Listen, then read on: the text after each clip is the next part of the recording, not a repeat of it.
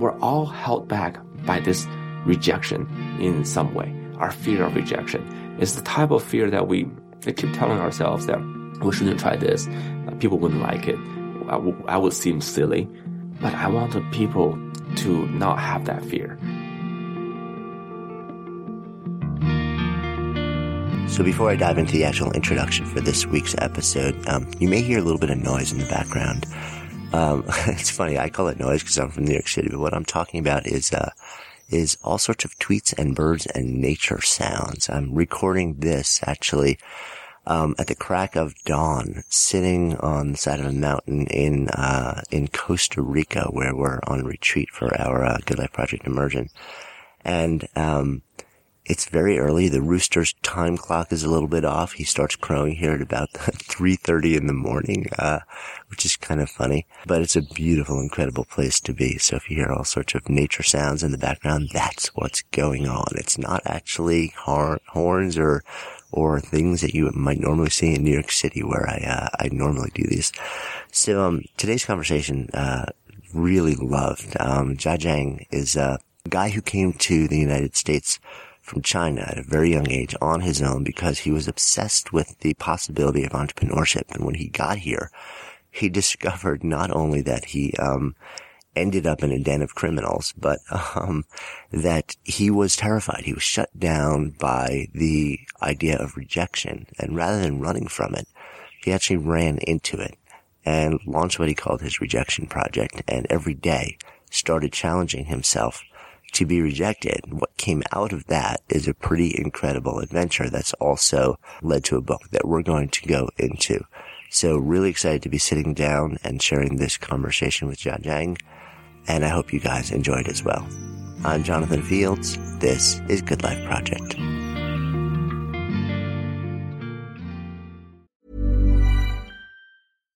One size fits all seems like a good idea for clothes until you try them on. Same goes for healthcare. That's why United Healthcare offers flexible, budget-friendly coverage for medical, vision, dental, and more. Learn more at uh1.com.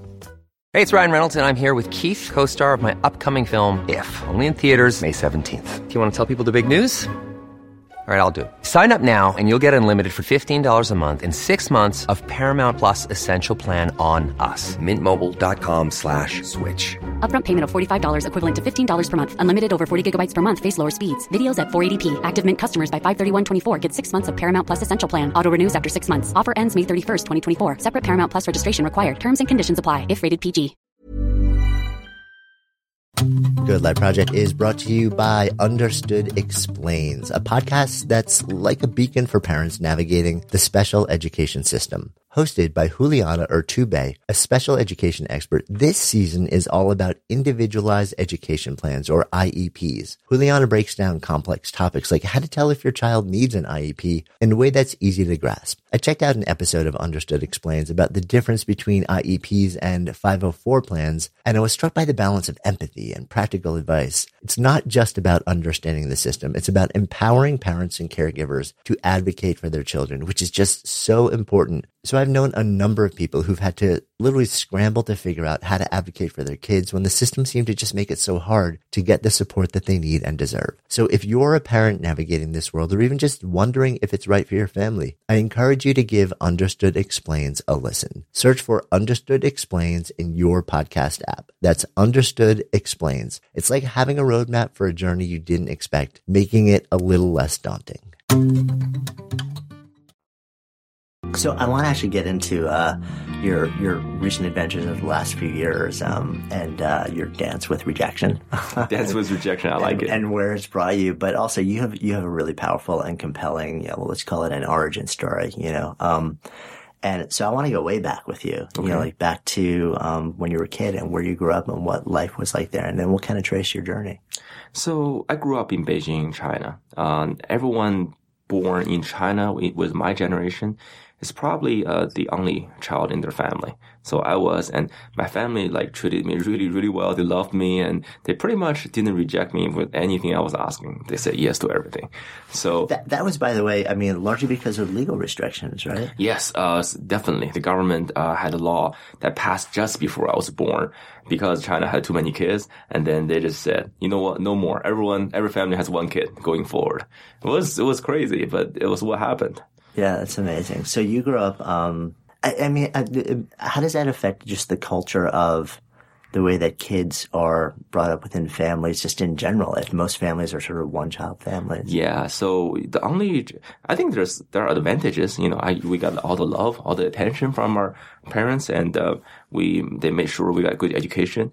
But the thing is, the generation that we grew up with had a hard time sharing stuff, just because we didn't have any siblings to share. We didn't feel the need to share, to fight over things, or everything is mine. So, it was a little bit tough. But also that was the end of the time where I feel it's the end of time where China was still teaching the kid a lot about being a revolutionary leader, being part of the, socialist society. Nowadays, I think they still talk about it, but not as much as it was before. So at the time, as I grew up learning about it, it was what I thought, didn't fit my fancy, you know, not something I wanted to do. So, were you, but at that time, were you at liberty to feel like you could express the fact that these teachings strongly didn't resonate with you? No, not really. So when you were a kid, all you wanted was to study well because the teacher were making sure if you are a good student and you were treated really well. If you're a bad student, you weren't treated really well. There was not too much free expression going on. So, but deep down, I just felt it's probably not something I wanted to do. Even though everyone else were really emphasizing on academic achievement. That's where they measure everything. And the best student goes to a good college, and then not so good students don't go to college. They're toast, basically, in society. So, and success in life then, sort of like in where you grew up, was all about academics and where you went to school and then what that led to? Or? Yeah. It was actually a weird time because that's when China just kind of opened up its economy and becomes more westernized. You started to see some people are getting rich in the 90s, in the early 90s. Right. But in the 80s, most people weren't rich. But in the 90s, you start seeing this financial success that some people had. And their success wasn't traced back to academic success. That's why there's this weird two-track system where society tells you have to go to school, do well academically to succeed. But then there's the other track of a society where it's all westernized, monetized, and the entrepreneurs they were the ones who were becoming very successful. So how did you, coming up in the really early part of that, how do you kind of reconcile that? How do you grapple with that? I had a hard time to. Yeah. Because at school, I was like, okay, I gotta do well at school, but I wanted to change the world. Just so sounds corny, but I did. I wanted to change the world. I feel there was so much more than just everything was taught in the books. That's when, I mentioned when Bill Gates came to China, that he had such a huge impact on me. It was back in 94 and he was promoting Windows 95. I just heard his story. That's when I couldn't reconcile the fact that, everyone told me I should be a good student, but also there are a lot of people getting rich or being successful, or they're actually making an impact in society as entrepreneurs. I couldn't reconcile that. And then you have Gates who dropped out of school. Yeah. Then when I saw him, I thought, okay, now I kind of know what I want to be. This is the first time in my life where I found this is the direction I want to go, which is technology entrepreneurship. Was there any support for that at that time?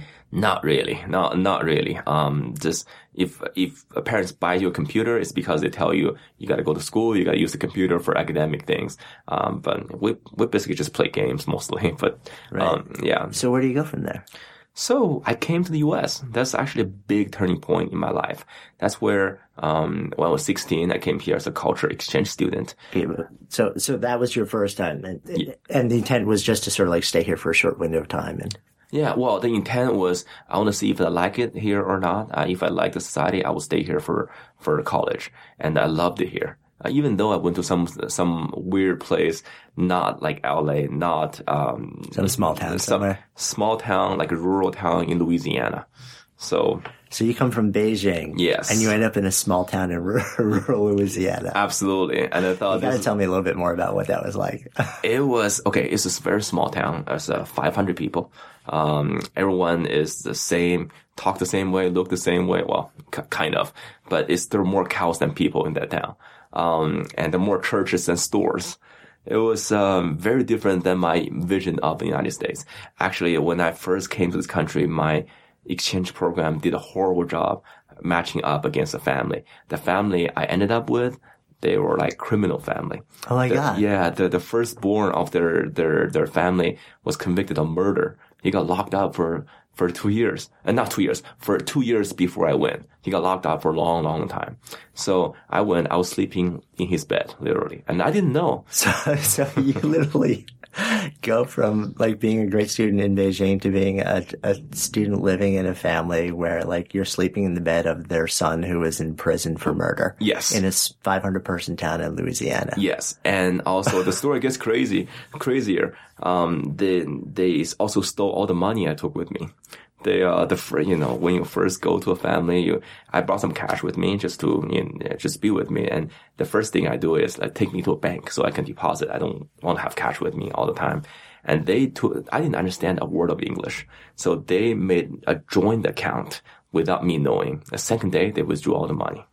So were they just in this to scam exchange students? Pretty much. It turned out to be what they were doing. Wow. It was, we told our exchange program, we told our school, and they all freaked out.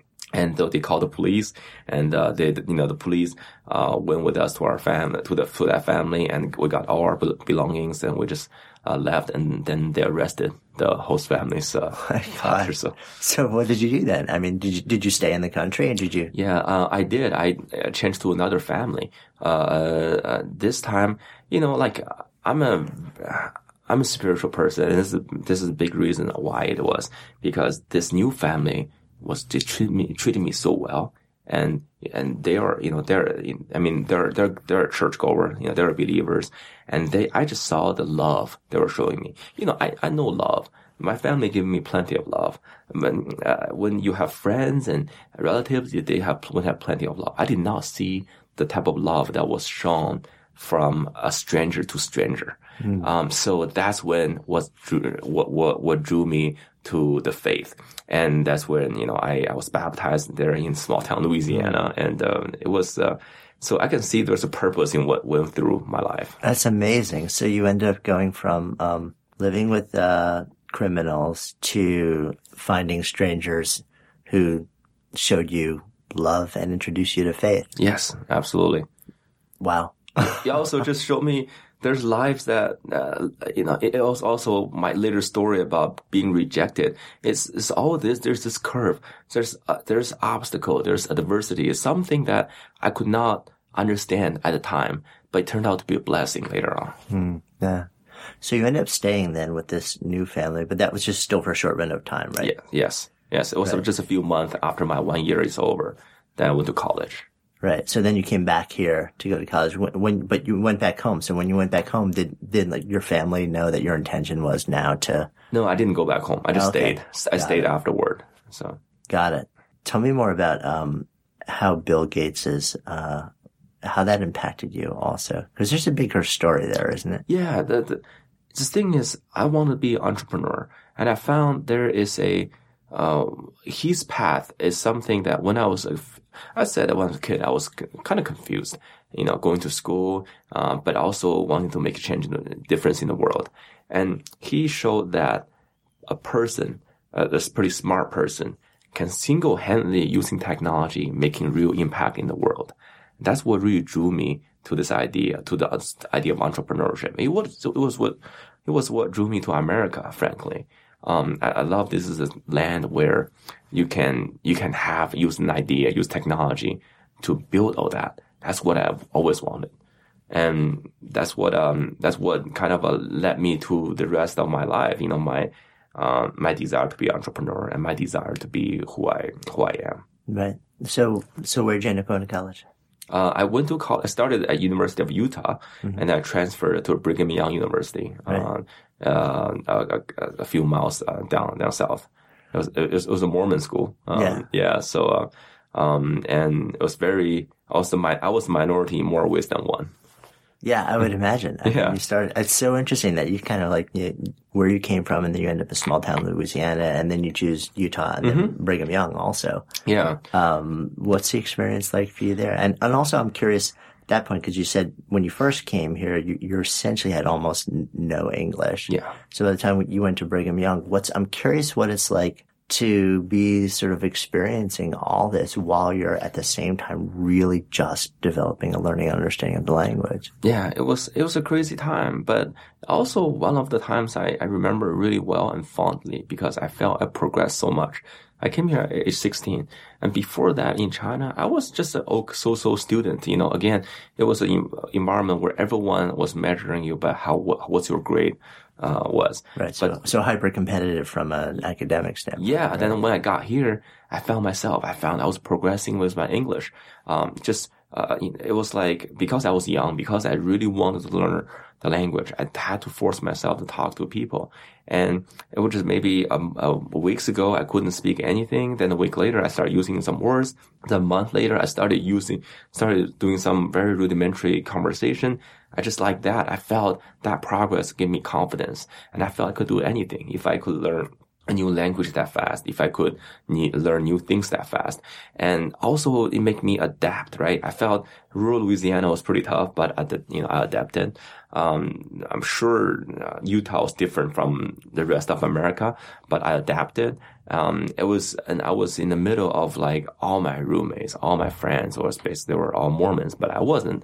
But I adapted. So that kind of adapting gave me a lot of confidence in whatever I was doing. I could feel that I could succeed in whatever I do. Here's a cool fact. A crocodile can't stick out its tongue. Another cool fact, you can get short-term health insurance for a month or just under a year in some states. United Healthcare short-term insurance plans are designed for people who are between jobs, coming off their parents' plan, or turning a side hustle into a full-time gig. Underwritten by Golden Rule Insurance Company, they offer flexible, budget-friendly coverage with access to a nationwide network of doctors and hospitals. Get more cool facts about United Healthcare short-term plans at uh1.com. Since 2013, Bombas has donated over 100 million socks, underwear, and T-shirts to those facing homelessness. If we counted those on air, this ad would last over 1,157 days. But if we counted the time it takes to make a donation possible, it would take just a few clicks. Because every time you make a purchase, Bombas donates an item to someone who needs it. Go to bombas.com/ACAST and use code ACAST for 20% off your first purchase. That's bombas.com/ACAST, code ACAST.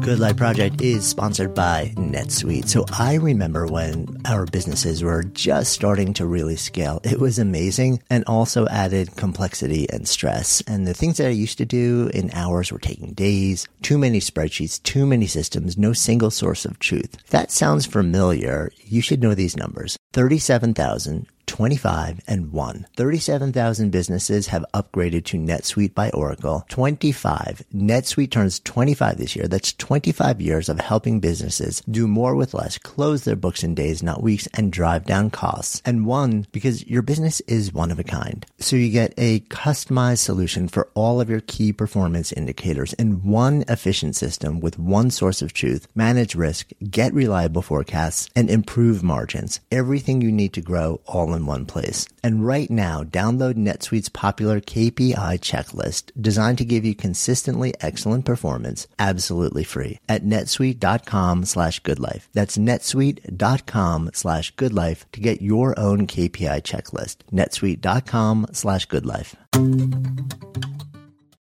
Good Life Project is sponsored by Lexus GX. So have you ever owned something that inspired you to just up your game? For me, it was this high-end mountain bike. I love the ultralight frame, the suspension, the precision gearing, and I realized it deserved to be ridden to its full potential. So I started training harder so I could experience the joy it could give back to me. And it paid off. That bike helped me discover just new levels of performance and straight up joy. When we own exceptional things, they inspire us to do exceptional things. The all-new Lexus GX has an exceptional capability that will have you seeing possibilities you never knew existed. Its advanced technology and luxurious interior mean that wherever you go, you'll never go without. Imagine tackling rugged landscapes with the available 33-inch all-terrain tires and multi-terrain select, then unwinding with the available front row massaging seats. This is a vehicle that inspires you to go further, to live up to its full potential. So why settle? Live up to the all-new Lexus GX. Luxury beyond limits. Experience amazing at your Lexus dealer.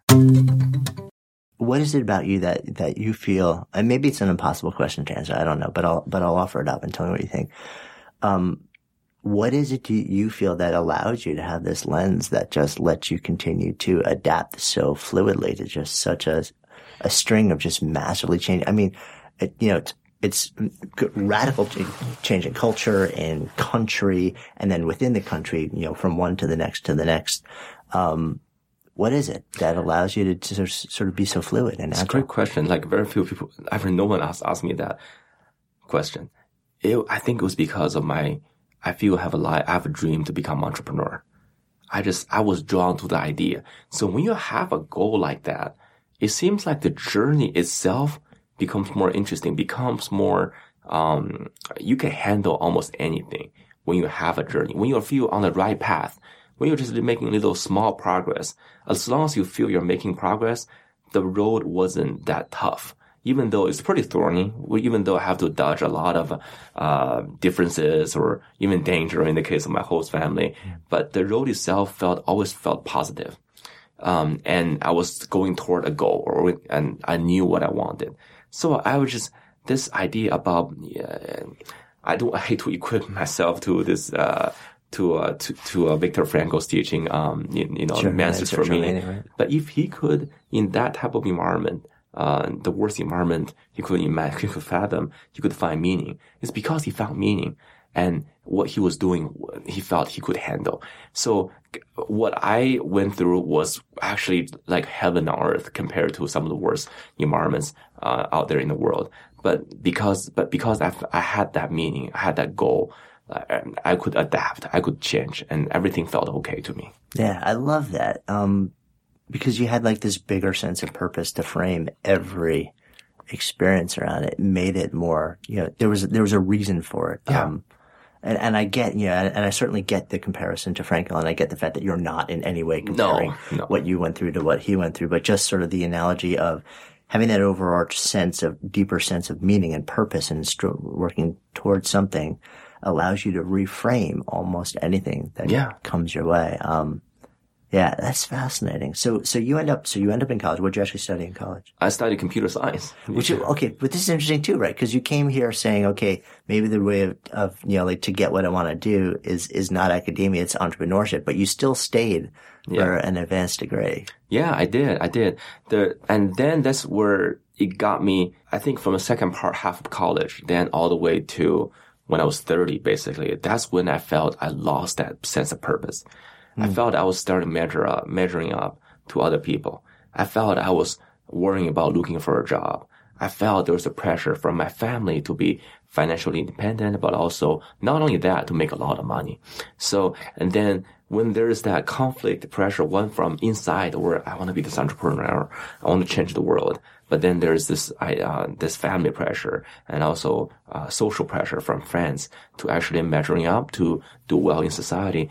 And I felt I chose this route of trying to be someone I wasn't. So can you pinpoint a time where you kind of felt yourself starting to lose that vision? Yeah. Starting to lose it? Yeah.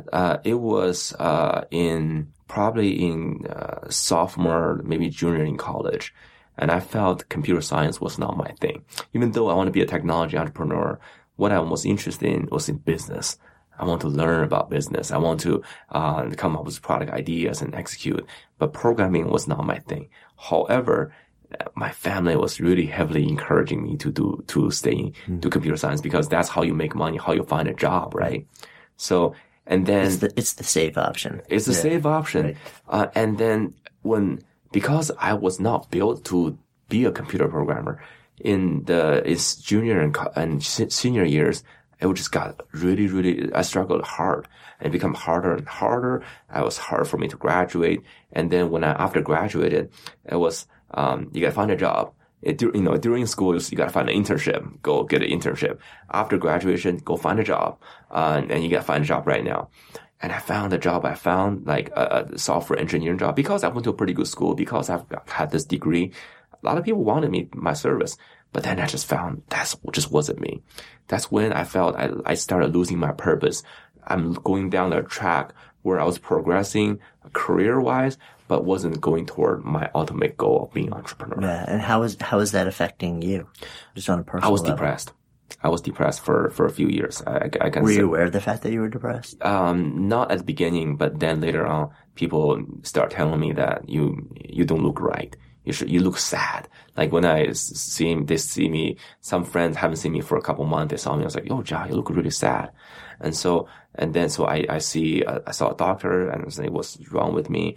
And then it turned out to be, I had a depression issue for about a couple years, starting in junior in college. Mm-hmm. That's really just because I kind of lost myself. Yeah. So what was the approach to starting to refine yourself?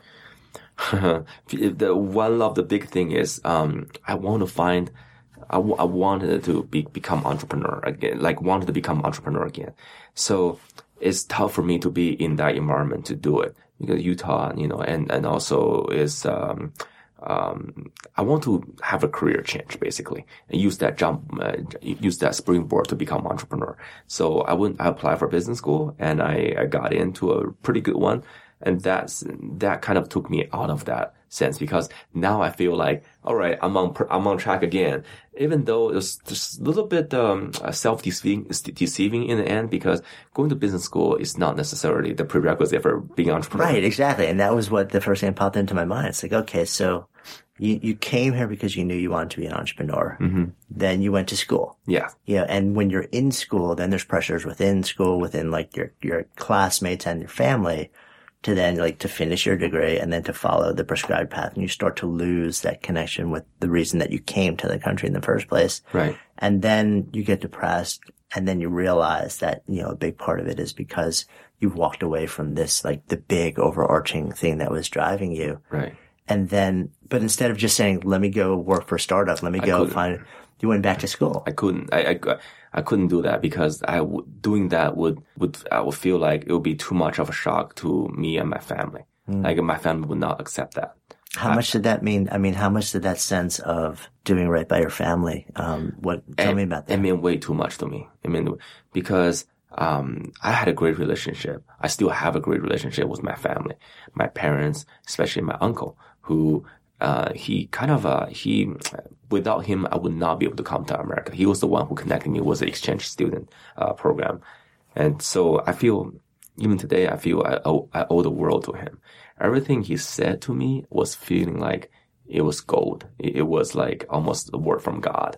I have to follow. So, and even though he asked, later on I felt, man, I don't want to be a computer programmer. He told me to stay on this track, and I did. He told me to find a job, and I did. I kept telling him that I want to be an entrepreneur somehow. But he's like, well, if you can be in a company, a small company, you can learn how to be an entrepreneur being a small company. Or if you go to a big company, which is even better, you can learn how the business operates. So there's always a way to persuade me to actually go down this route. Mm-hmm. Just a different way of saying you can be an entrepreneur later on. Yeah. So, and even business school is the same thing. I couldn't quit my job to start a company, because that would not be accepted by my family.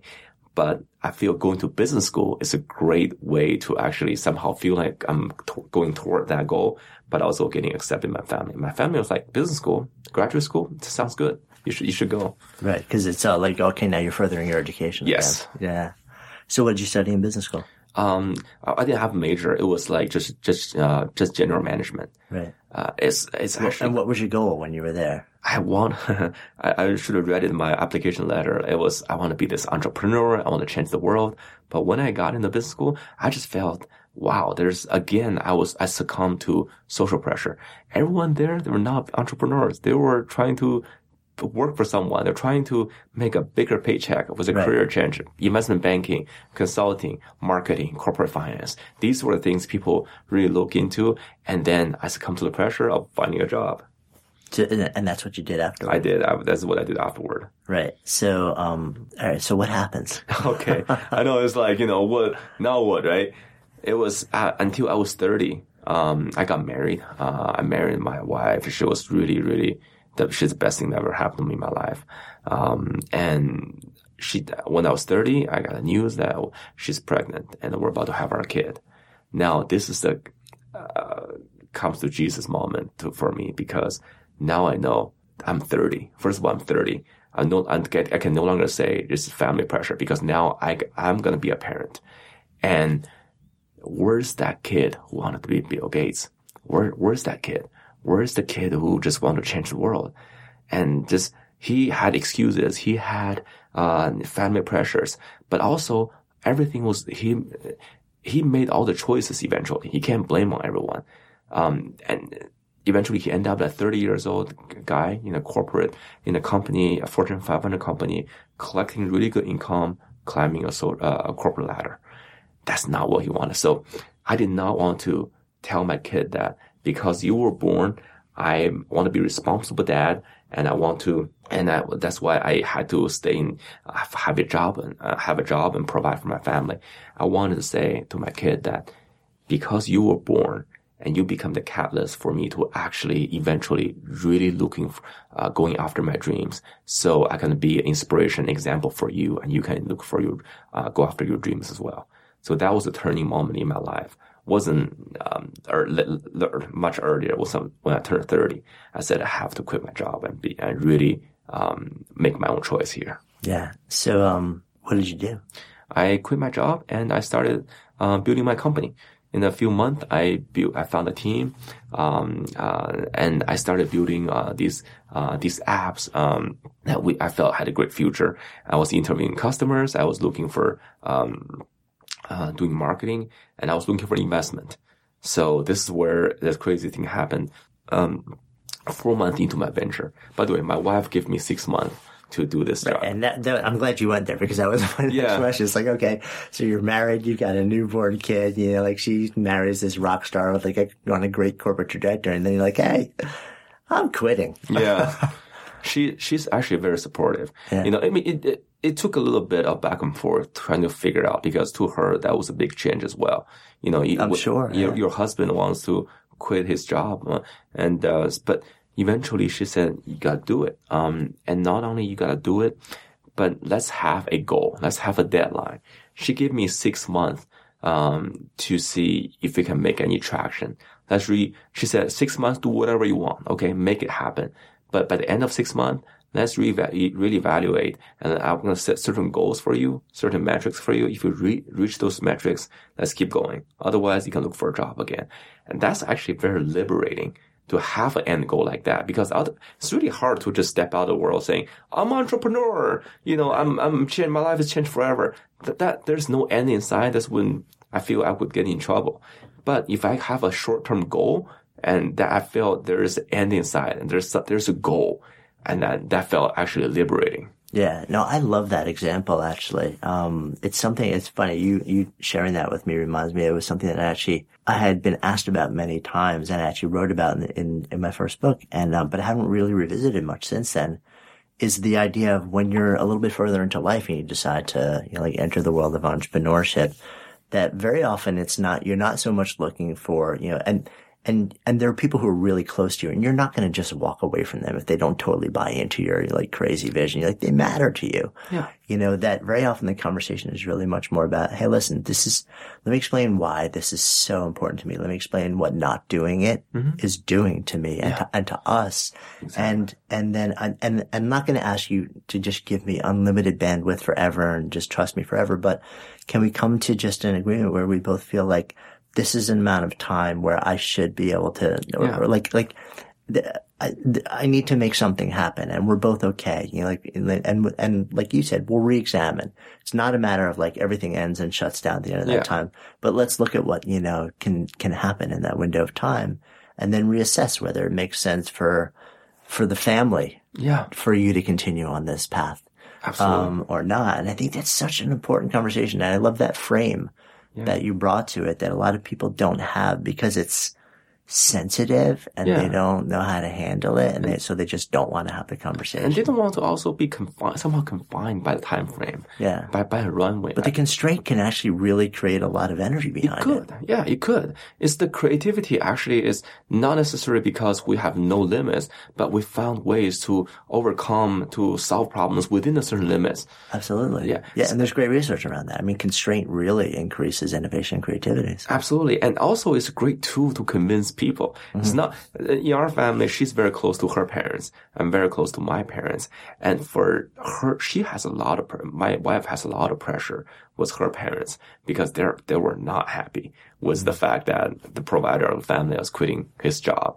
But the conversation goes from this guy's going to quit his job. He's going to be an entrepreneur going forward. It's like, we are together going to have a 6-month period. We're going to try this and make it really big. And if it doesn't work, we're going to be back to the trajectory we were on before. Don't worry about it. So that is a lot easier to swallow, for people who are close to you. Yeah, no, absolutely. So what happens? Yeah, so 4 months into my venture, I was rejected with an investment, which I felt I had a really good chance of getting. And, because I wanted it so bad and I got rejected, I was hurt really bad. I felt that rejection was probably the hardest of all the rejections I've gotten in life. I got a lot of rejections, but because that was the closest to me achieving my ultimate dream in life of being an entrepreneur. It was really close. I felt it was almost do or die. You know, otherwise I wouldn't meet my goal in 6 months. So 4.5 months into my venture, I got rejected with that investment. And then I just felt maybe this is God telling me that I should quit a month and a half earlier. Maybe this is a sign from above for me to look for another job. And then this is where I had another conversation with my wife. My wife said, no matter what, you know, you can't quit. I give you 6 months. I didn't give you 4. You have time left. Why don't you, keep going and just leave nothing, out. But the thing is, I wanted to do it, but then I found, wow, it was so hard for me to get myself up again. It's just because I was so afraid to be rejected again. I was so afraid. And then that's where I started looking for this thing online to see how I can overcome my fear of rejection. That's where I found this game called Rejection Therapy. Some of it, I'm sure some of your listeners will know this. On NPR a couple months ago, there was a big talk about rejection therapy. It was invented by this guy named Jason Comley. We're still friends nowadays. But I love that idea. And I took that approach. I'm like, I'm going to start a video blog about rejection, me getting rejected. I want to invent my own rejection attempts. Basically, the idea is going out there to get rejected one day at a time, looking for rejection instead of running away. So by the end, you can become more fearless. So it's like exposure therapy. Exposure therapy, yeah. So I'm like, I'm not going to do this for 30 days. I'll do this for 100 days. I will film myself with the iPhone of me getting rejected, and I will start a video blog. So that's what I did. Good Life Project is sponsored by Lexus GX. So have you ever owned something that inspired you to just up your game? For me, it was this high-end mountain bike. I love the ultralight frame, the suspension, the precision gearing, and I realized it deserved to be ridden to its full potential. So I started training harder so I could experience the joy it could give back to me. And it paid off. That bike helped me discover just new levels of performance and straight up joy. When we own exceptional things, they inspire us to do exceptional things. The all-new Lexus GX has an exceptional capability that will have you seeing possibilities you never knew existed. Its advanced technology and luxurious interior mean that wherever you go, you'll never go without. Imagine tackling rugged landscapes with the available 33-inch all-terrain tires and multi-terrain select, then unwinding with the available front-row massaging seats. This is a vehicle that inspires you to go further, to live up to its full potential. So why settle? Live up to the all-new Lexus GX. Luxury beyond limits. Experience amazing at your Lexus dealer.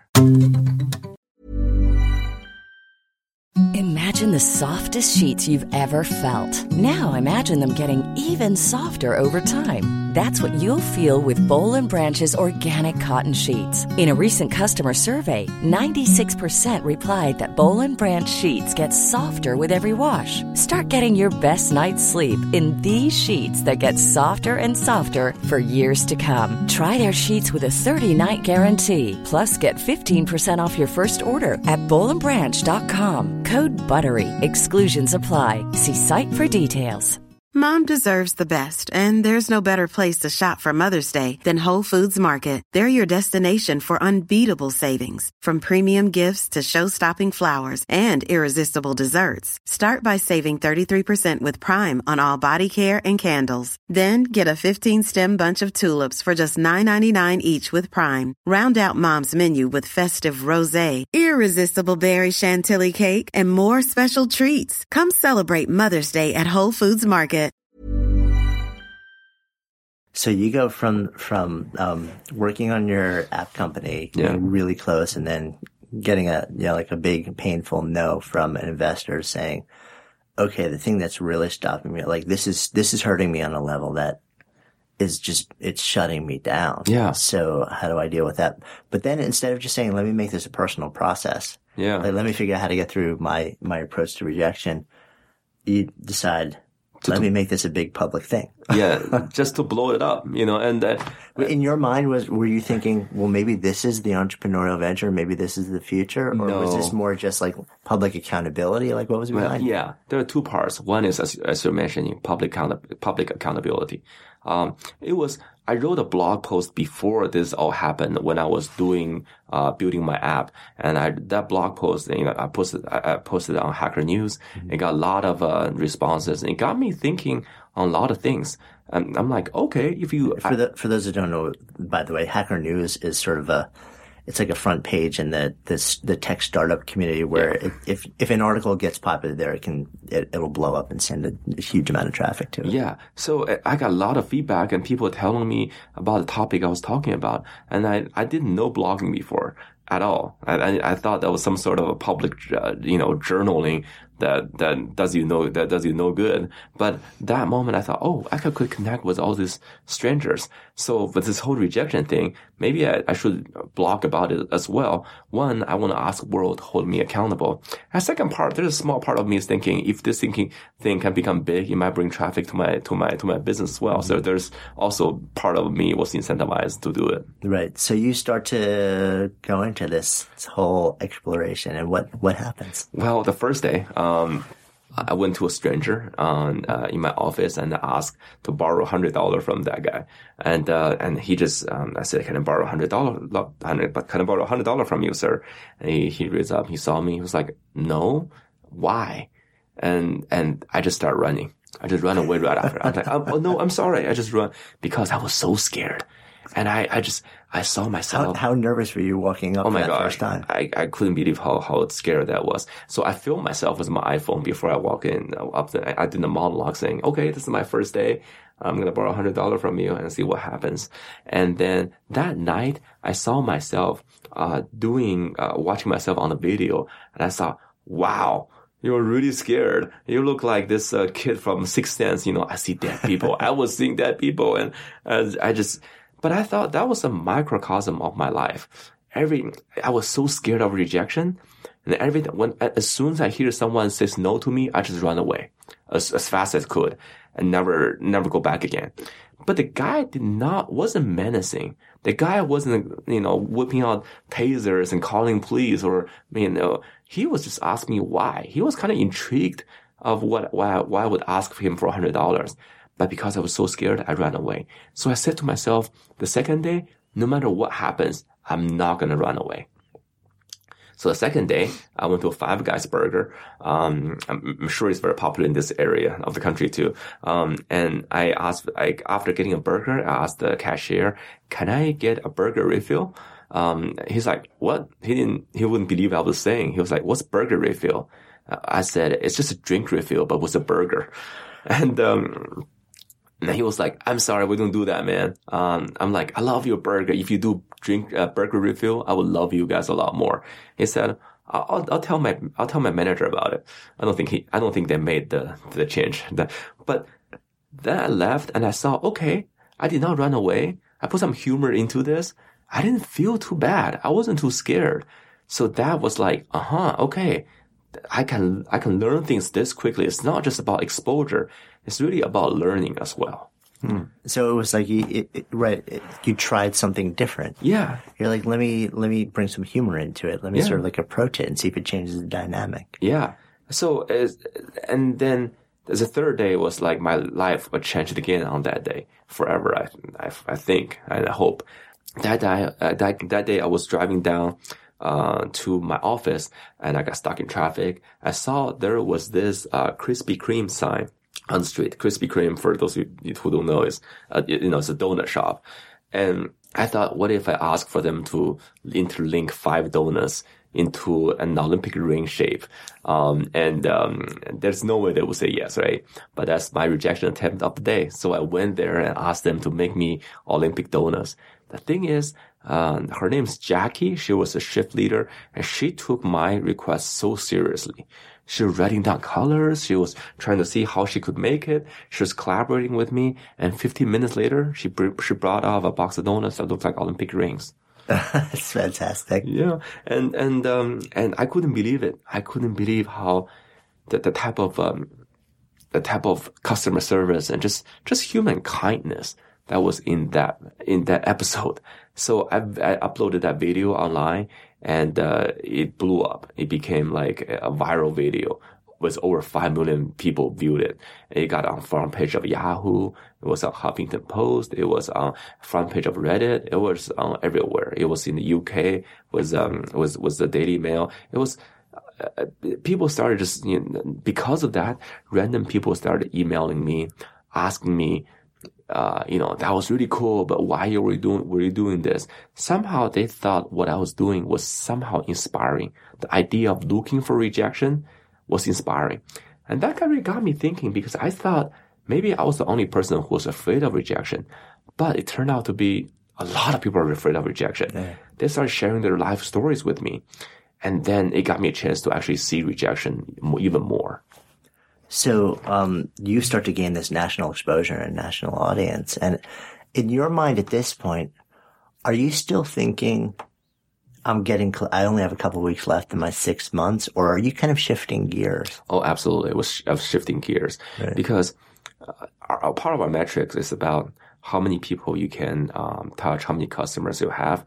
And just from that alone, because of that exposure, thousands of people sign up to my service, to my app, without even me asking them to. What was the app, by the way? The app was called Who Plus. Basically, it was about gamifying promises. So basically, if I make a promise to you, Jonathan, I will show up here at your studio and then I'll send you that promise. Then if I fulfill it, you check it off, give me a score. Mm-hmm. So I made this gamification thing. So now we fulfill promises to each other, but also we receive some sort of reward virtually. Right. So that's so the rejection thing, which you were just doing as a personal experiment, starts to build a huge amount of public attention, and then it starts to actually serve the other side of things. Yeah, absolutely. And to a point that I felt I'm getting so much attention or so much request from this rejection thing instead of this app I was building. So maybe I should make a shift. Because, Paul Graham, who was the founder of Y Combinator, he talked about the best startup ideas are not the cool ideas in your head that you just try to make something happen. It was for you to solve a problem. And it seems like there's a lot bigger problem here with people are being afraid of rejection than this promise app that you were doing. Right. So then how do you respond to that? Well, I said, I'm going to focus on my entrepreneur venture to this rejection thing. I'm going to start keep my blogging going, but I'm going to focus on using technology and in different ways to build an app where you're not afraid of rejection, to help people overcome their fear of rejection. And did you? Actually, I took a rain check on it because I started getting invites to speak at different conferences. And I think that's where we met at World Domination Summit in Chris Gillible's conference in Portland, Oregon. It was about a couple years ago. And then I gave a talk there. It was very successful. Like there are 3,000 people there giving me standing ovations. And afterward, Chris, publisher, actually reached out to me and saying, that talk was great. The story was great. If you can actually turn that into a book, it can help a lot of people. Then I thought it gave me another shift. I'm like, book is another product, right? The blog is another product. It's not like there's different ways you can touch people. It doesn't have to be technology, at least not right now. If there's this opportunity to write a book about this story to inspire people, to help people, so they're not afraid of the rejections anymore, maybe it's a way to go. So I spent a whole year writing my book. And I found, not everyone was presented with this type of opportunity. I had this opportunity because there's a problem and I want to solve that problem. So book was the starting point. So, and the story in the book then is, it's your journey. And you did in fact continue this project. Yeah, absolutely. I did 100 rejection attempts. I got a lot of yeses, got a lot more nos. But the thing is, the interesting part is, it's not just about that story. I discovered a lot about life, about business, about negotiation, about human nature. I went to a pretty good school and I was in corporate America for a long time, and I thought I learned a lot about business. But in those 100 days, I learned more about business and learned more about life and courage than I ever did being at business school and being in corporate America. It's like a quick, super fast, almost like an MBA life course. And it not only expanded my comfort zone, I feel I'm a lot more courageous afterward, but I learned how to get people to say yes to me. I learned how to, after hearing no, I learned how to turn that no into a yes. And none of that involved me saying something that's not true, trying to sell something that's like a second-hand car salesperson. I learned all that being authentic and confident. So, and then I put a lot of research into this. That's how the book came about. What an amazing, it's funny, you use the word pivot in technology startups, and it's like an interesting pivot because for you, it's pivot away from a focus on how can I build a company around technology to solve a problem. And, it's more just like, okay, I was trying to solve my own personal problem. I did it in a public way for a variety of reasons and discovered the fact that there is probably a global community of people who experience the same pain on a regular basis, and they're in some way resonating with my approach to moving into it rather than avoiding it and suffering from it. And how can I share my message? And it's interesting that you were open to the book as sort of this interesting it's almost like it's an alternative path to entrepreneurship for you. It is. I mean, being an entrepreneur is about solving a problem. It doesn't have to be like being in technology. It doesn't have to be about writing code. It doesn't have to be about making sales. It could be, if you can sell the problem, but also make it profitable, that's entrepreneurship. And I found a new approach.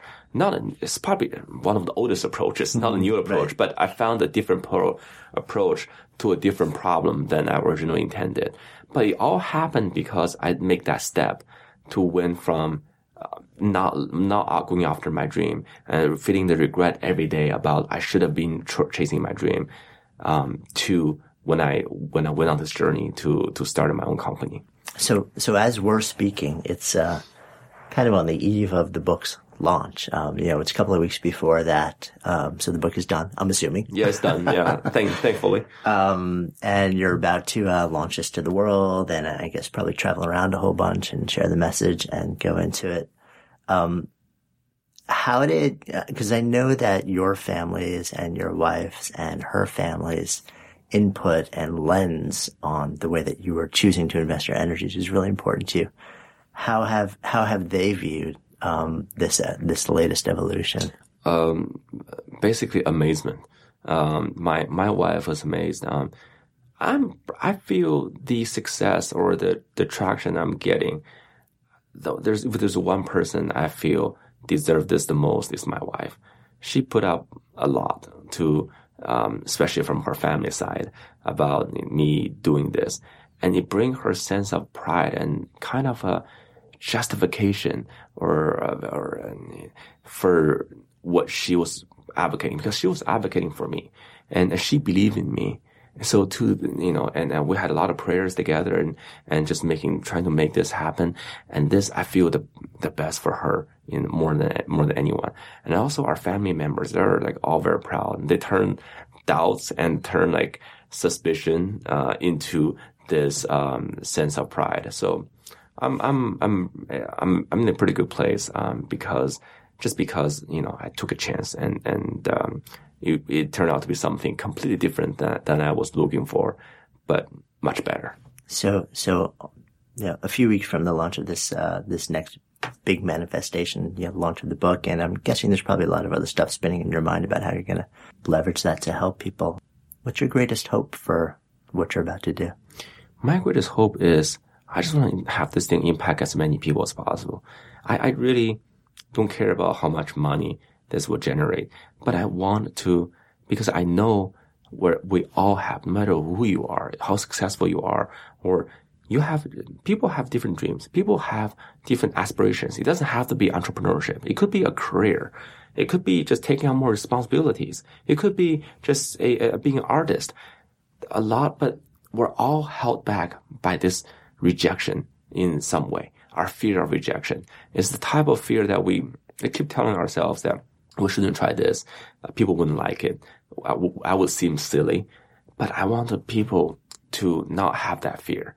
I hope it's through this book, or that's not through a book, through me speaking, or through whatever, through my video, or some other people through their example.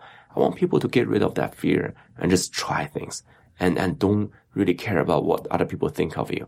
Don't be enslaved to people's opinions. That's really the ultimate thing I wanted to happen. So I want many people know about this as possible.